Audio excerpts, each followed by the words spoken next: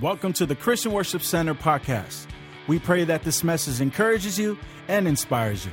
Visit us online at cwcbayarea.com for service times and directions.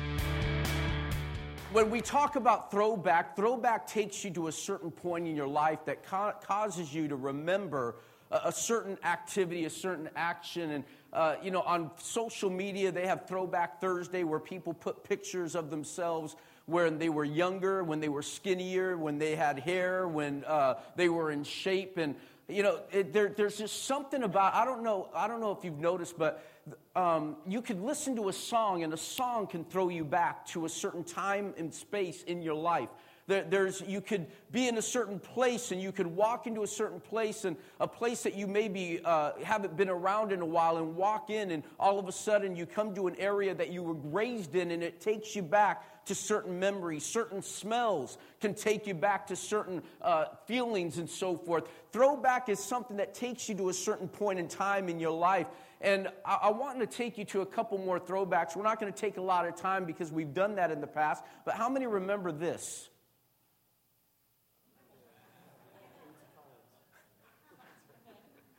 See, these are platform shoes, and if you were really into it in the 70s, you had the platform shoes that actually had goldfish in them as well. And so the platform shoes were really big back in the day. The other thing that we find is, this blew me away because this is something I used a lot when I was a kid. Not that my dad smoked. But this is the kind of thing, and we wonder why kids have a desire to smoke, because these were the kind of things that we were given. You want to be just like Dad? You had gum that was in the shape of cigars, or chocolate cigars and things like that, or cigarettes. This is the things that we were raised in. How many, I'm going to take some of you back, how many remember these? See, that was before remote controls. If you wanted to change the TV, you had to get your butt up and turn and click that little thing. And if you wanted UFH channels, you had to sit there and go through the secondary channel clicker that would just, you would click all the way through it in order to try to tune in to what you wanted. And if the reception didn't come in just right, you would have to move the rabbit ears or even put foil. How many remember foil on top of it?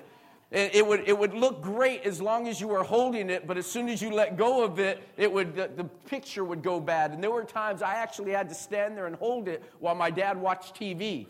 Because as soon as I let go of the rabbit ears, it would, digital TV, what was that? That was digital TV back in the day. How many remember this for you gamers?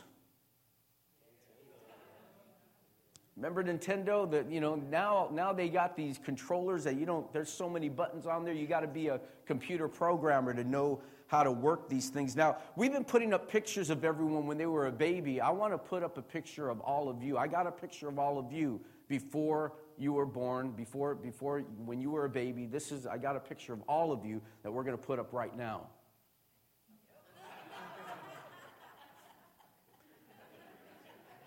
It's the way you all looked at one time, because before that, there was nothing there. This is what helped bring you into... Would you stand to your feet with me? Turn your Bibles to the book of Ephesians, and as you're turning there, I want to take some time to lay down what throwback is all about. In the book of Ephesians, the Bible says, Ephesians chapter 5, verse 27, says this: He will present himself, talking about Jesus, present her to himself a glorious church without spot or wrinkle or any other blemish. Instead, she will be holy and without fail or without fault. Bow your heads with me as we pray. Father, help in Jesus' name. Amen. You may be seated this morning in the presence of God. The Apostle Paul is letting us know and telling the Ephesians church that when Jesus comes back, He's coming back for a church without spot or wrinkle, a victorious church, not a broke church, not a depressed church, not a bondage church, an addicted church. He's coming back for a church of victory. And I want to encourage you right now, in the way that the world is going today, it's very easy to look at the condition of the world today and say that the world is going to hell, things are falling apart, families are falling apart, addiction is at an all-time high, that the nation nation is more medicated now than at any other time in the history, that there's wars that are going on, that there's unrest throughout all the world right now, and it's very easy to paint this picture and get depressed, very easy to get down in the economy and the struggles that are going on. But I'm here to tell you that Jesus, when he comes back, isn't coming back for a church that's barely getting by. He's not coming back for a people that can barely pay their bills. He's not coming back for a people that are held down by depression. I want you to know that the church that he's coming back, it's not this building, it's not the church building he's coming for you. And God's promising that we are going to be victorious, we are going to be glorious, that we are going to be the head and not the tail, more than conquerors. And so I want to encourage you today, things are not as bad as they seem.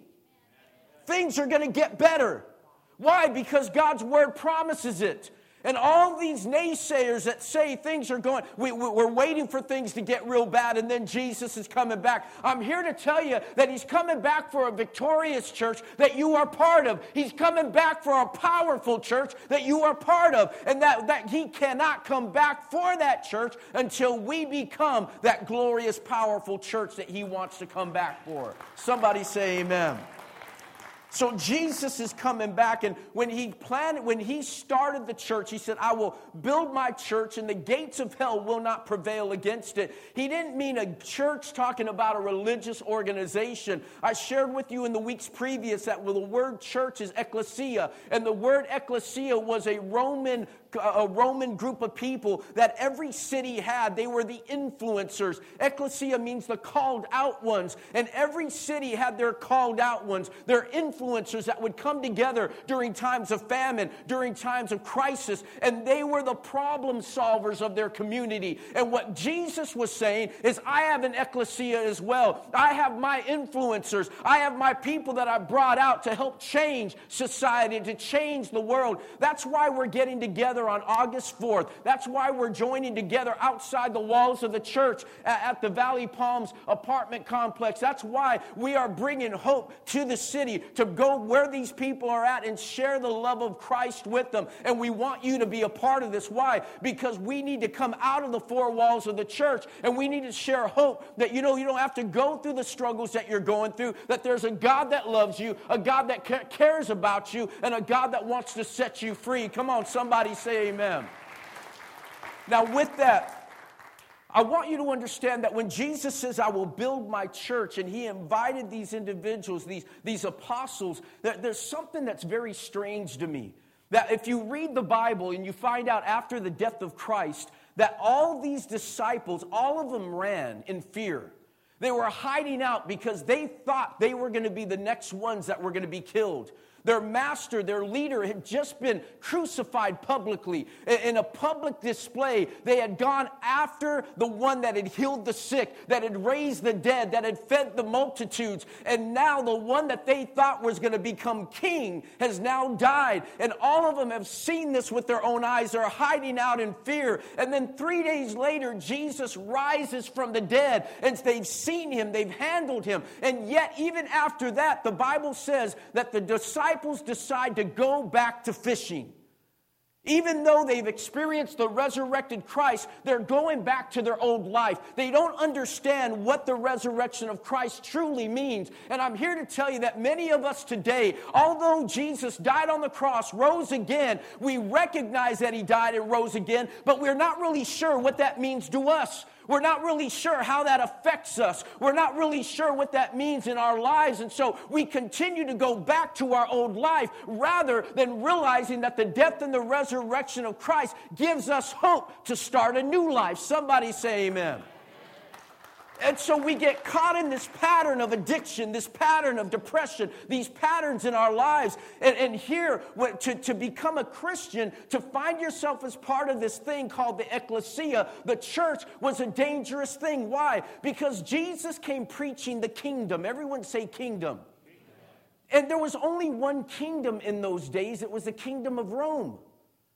And anyone that raised themselves against Caesar would be killed and executed. You've heard stories about how Christians were killed in the Roman Colosseums. Why was that? They don't just kill people for religion. What it was is that Rome was scared about this king called Jesus. They were concerned about this kingdom called the kingdom of God. And these individuals that were showing allegiance not to Rome, but showing allegiance to Christ. So much so that they were killing these people that called themselves Christians. Why would these people allow themselves to go through such turmoil? Why would these people that were once hiding in fear, hiding out, now all of a sudden be standing boldly and allowing themselves to be killed instead of just denying this person called Jesus? It's because something happened in an upper room in Acts chapter 2 that transformed them. Something happened in an upper room. They had a God encounter. See, I'm convinced that it's not that the American church or we as a church in general don't love God. It's just that we haven't had an encounter with God yet. Don't get me wrong. We've come to church, but we haven't had an encounter with God. We've been to church services, but we haven't had an encounter with God. We've gone to hear preaching, but we haven't had an encounter with God. We've gone to Sunday school, but we haven't had an encounter with God. We've gone through all these things. We've gone through the religious cycles of life. We've gone to church on Christmas, on Easter. We've been there for these. We've had communion, but we haven't had an encounter with God yet. Because it was the encounter with God that these individuals had in the upper room that transformed these scared, hidden, these weary, these fearful disciples and turned them into men now that are standing publicly and declaring the power, the majesty, the glory of a God that was hung on a cross and that rose from the dead 3 days later. It was the Spirit of God that they had to come in contact with that transformed them. And I'm here to tell you today that if you haven't been able to find yourself in this connection with God and you're going through this religious cycle, I simply want to do this. I simply invite you, have an encounter with my God. An encounter with God is better than any drug program. It's better than any counseling you can go through. Better than any marriage counselor, because it's an encounter with God that will transform not only your heart but your mind. It'll transform your spirit and your body. It'll transform you from an addict to someone free. It'll change you from a bitter person to a better person. It has the ability to transform you after you've been touched by God. I don't know if you're hearing me this morning. What made these men different? Just simply one word: commitment. After they had this encounter with God, they ended up with just such a radical commitment to God. Let me share this with you. I am totally convinced that people don't stay away from the church because the church asks too much from them.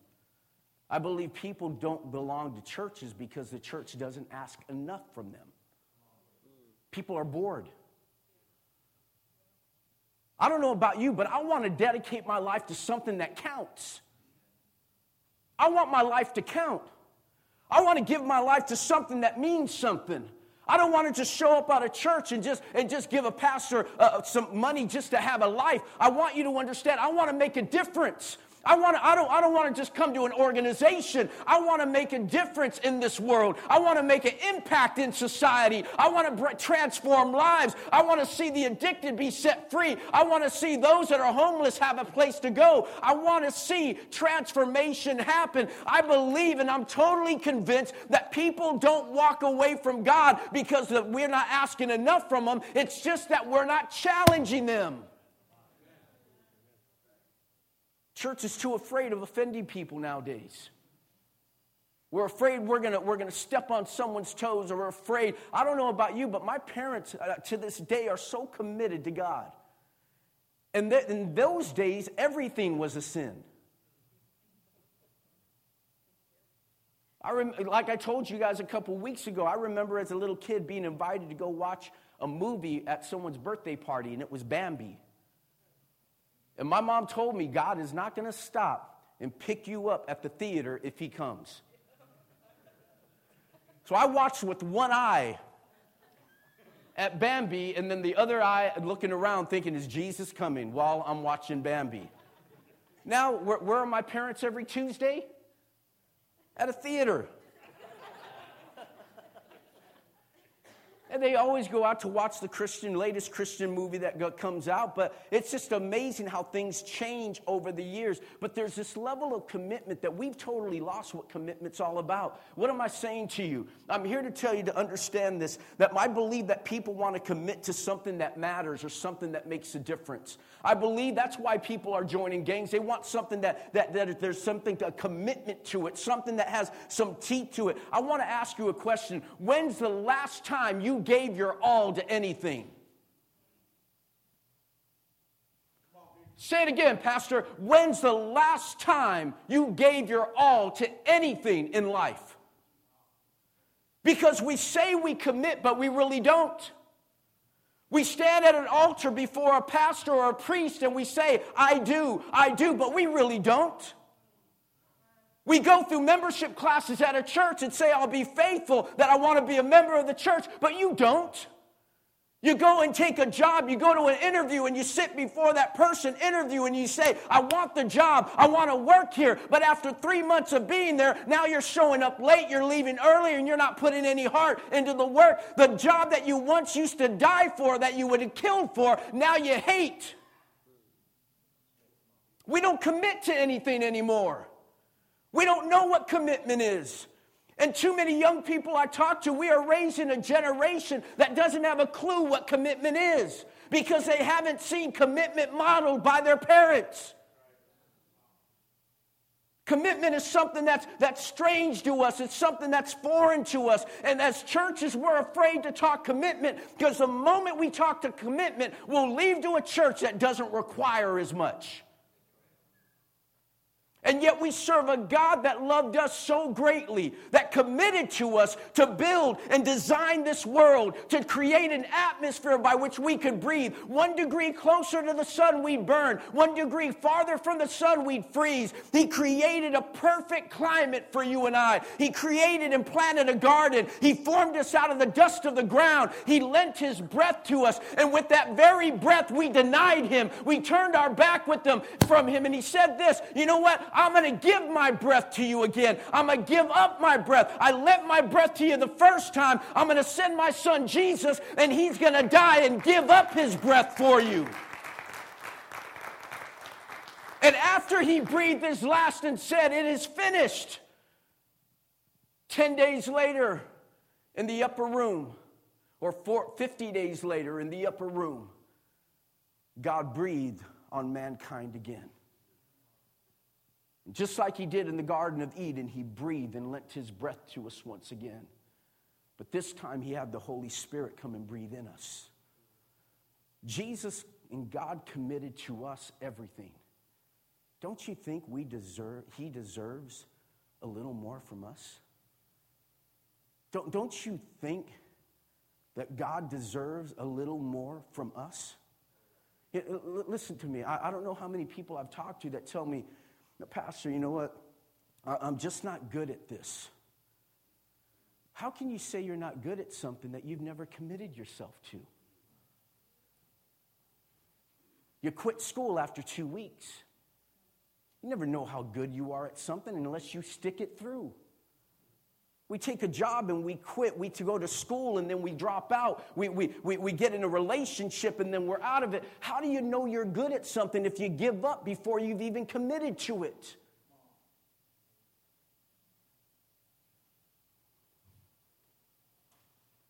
We show up late, leave early. The moment that people begin to ask more of you, like, hey, wait a minute, I just come here to worship. Hey, I just like the music.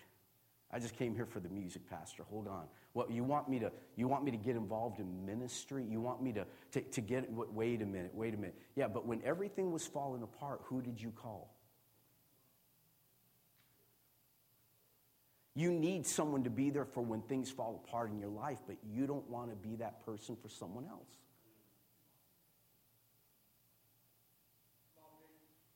Wow, it got quiet up in here. See, when Jesus comes back, will He recognize this thing called the church?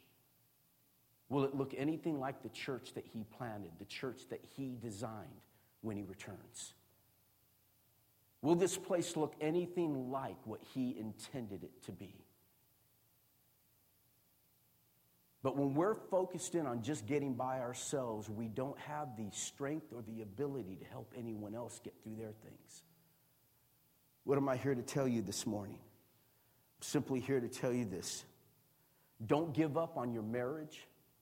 Don't give up on your dreams. Don't you give up on your ministry, your business. Don't give up on your career. Don't give up on your sobriety. Don't give up on your children. Work it. Work it. Don't give up. Commit to it. Work it. Don't walk away. Work it. Commit to it. Stay in the fight. Don't walk away. Commit. Work it. Because I said I do. I'm going to be there till death do us part or until I kill you. We're going to stay in this thing together. Why? I'm going to work through this. I might have F's right now, but I'm going to stay in this thing in education. I'm going to learn. I'm going to give my all. I'm going to do my best because you know what? Next semester, I might raise it to a D. I might get all the way to a C, but I'm going to give my all to this thing. I'm not going to drop out of school. I'm going to do my best. I might not know the job right now, but I'm going to stay in this job. I'm going to stay committed to this job because this job is the door that's going to open up where God's going to bless me later on. I'm not going to walk away. I'm not going to give up. I'm committed to this thing. I'm going all in. I'm not walking away from God. I'm going to stay in there because God gave his all to me. I give my all to God. I'm not going to walk away when things get tough. I'm not going to forget about him when I find myself in compromising situations. I am committed. Committed. If you take a look at this world, we don't commit to anything anymore.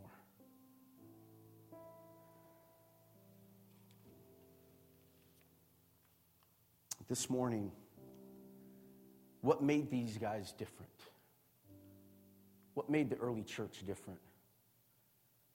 I just simply want to share with you this one thing. Number one, I want you to notice that the early church, they committed themselves to the doctrine of Christ, of the apostles. They committed themselves to the teaching. If you have your Bibles, just write, or taking notes, just write down Acts chapter 2, verse 42. Acts 2:42, read it when we're done. And you'll find that they committed themselves to the apostles' doctrine. What's doctrine? It's their teaching, didacte. It was the teachings of the apostles. It was the teachings. It was the teachings that they heard from Jesus that now they are giving over to the people that they are leading and guiding. I'm here to tell you something, that many of us have committed to so many things. We committed to philosophy. We've committed to what society says. It's time to get back to the teachings of Jesus. It's time to get back to the Word of God. It's time to get back to what Jesus says about these things. And I need you to understand that right now, you might live according to other things. You might live according to philosophies. You might live according to your own desires. But I want you to know that when Jesus comes back, he's not going to judge us based on philosophies. He's not going to judge us based on the way other people live. He is going to judge us all based on the Word of God. The Word of God will be the foundation by which God judges each and every one of us. Not your opinions. Not what society says.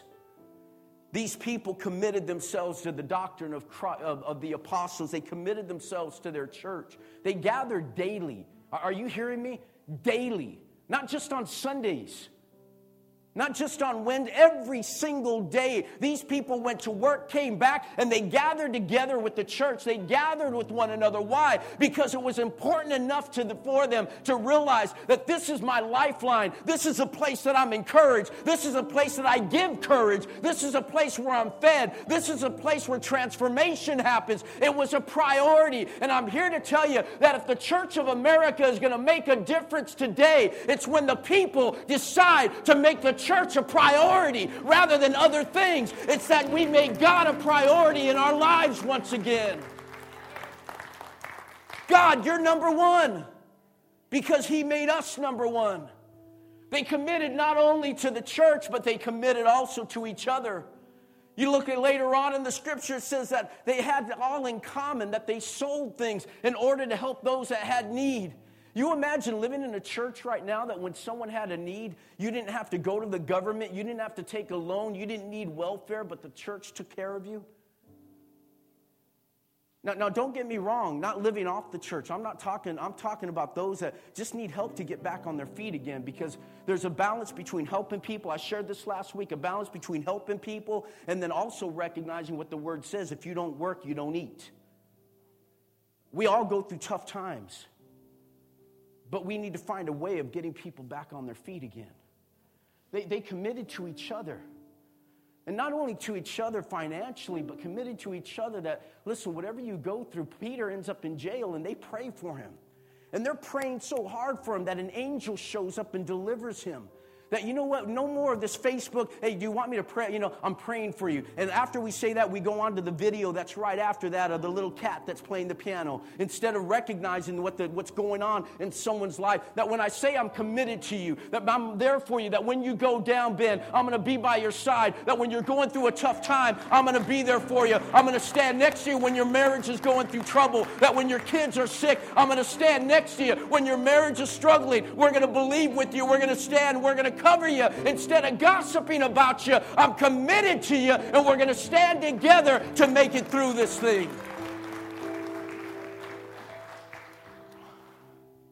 But most importantly, they were committed to God. This is where we close. I'm totally convinced. It's not that we don't love God. It's not that we don't want to be great. It's not that we don't want God to do great things in our lives, because I look in every one of your eyes and I see greatness. I can see it. I see it wants to come out. It wants to explode. It wants to show forth. You're tired of that same struggle over and over and over again, and know that there's more in me than what I'm showing. There's more in me than just going to bed at night, waking up in the morning, going to work, coming home, and going to bed, and just in that cycle. There's more in me than this. It's created for more than this. I just look around and I see it. That the problem is, it's not that we don't love God. It's just that we're too distracted. We want to hit the goal, but while we start running, all of a sudden something gets our attention.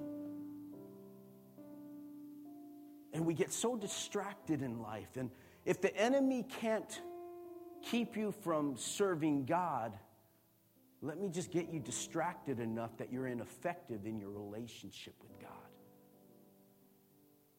I don't care if you're religious. Just keep it to yourself.